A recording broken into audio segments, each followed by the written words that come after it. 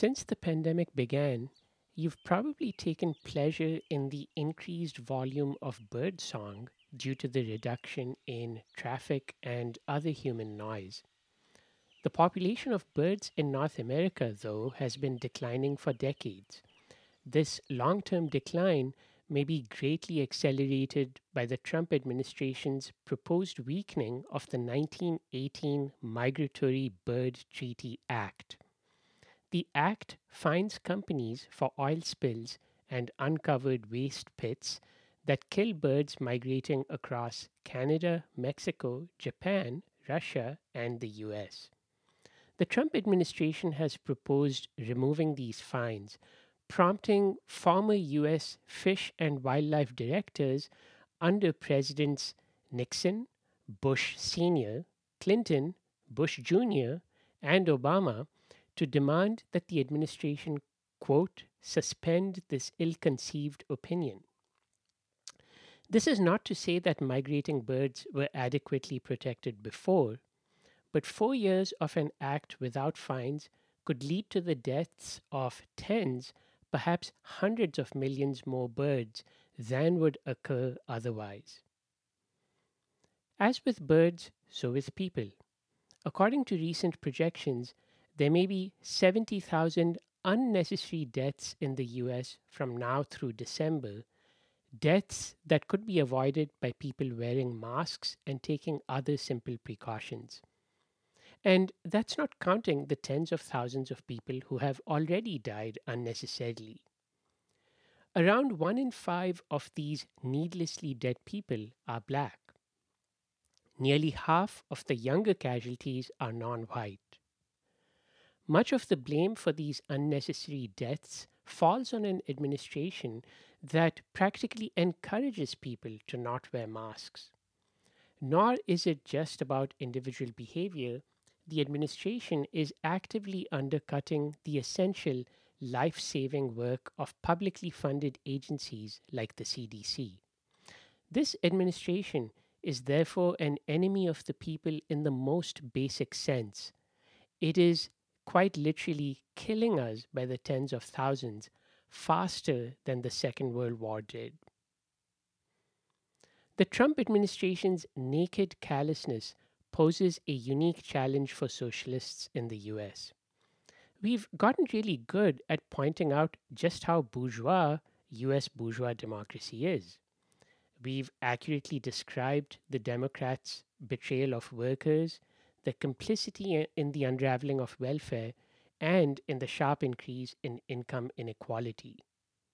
We've also correctly criticized the very nature of electoral politics in the US, its reduction to a mass spectator sport every few years, complete with breathless media coverage of the most trivial details.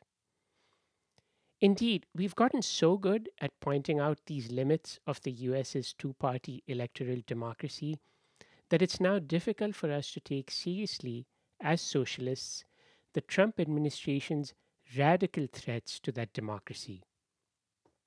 We are finding it hard to assess the differences between the two parties that really matter.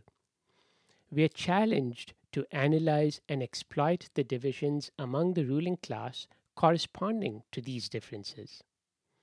But doing all of this hard analytical work is just as much our responsibility as is laying bare the limits of bourgeois democracy.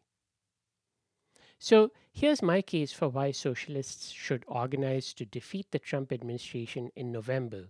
I've already mentioned the needless death and disease directly attributable to this administration, much of it concentrated among the multiracial working class we claim to represent. To this, we must add the flagrant use of and appeals to white supremacy and nativism. And if you think this is just more of the same, let me assure you, as a non white immigrant who's lived in the US for more than 30 years, it's not. And there's more. This administration is openly sabotaging every stage of the electoral process and has threatened repeatedly to not respect its outcome. This is going to matter after the election, regardless of our views on the candidates themselves. Finally, consider the impact on climate change of another 4 years of this administration, which will almost certainly be worse than under the alternative. 4 more years of even half hearted commitment to reducing carbon emissions could buy us more time for real solutions. So that's my case for organized socialist opposition to Trump in this election. It doesn't mean we stop pointing out the complicity of both parties in the build up to what we might call Trumpism. It doesn't mean we have any illusions about the alternative. It definitely does not mean we think that Trumpism will disappear if he loses.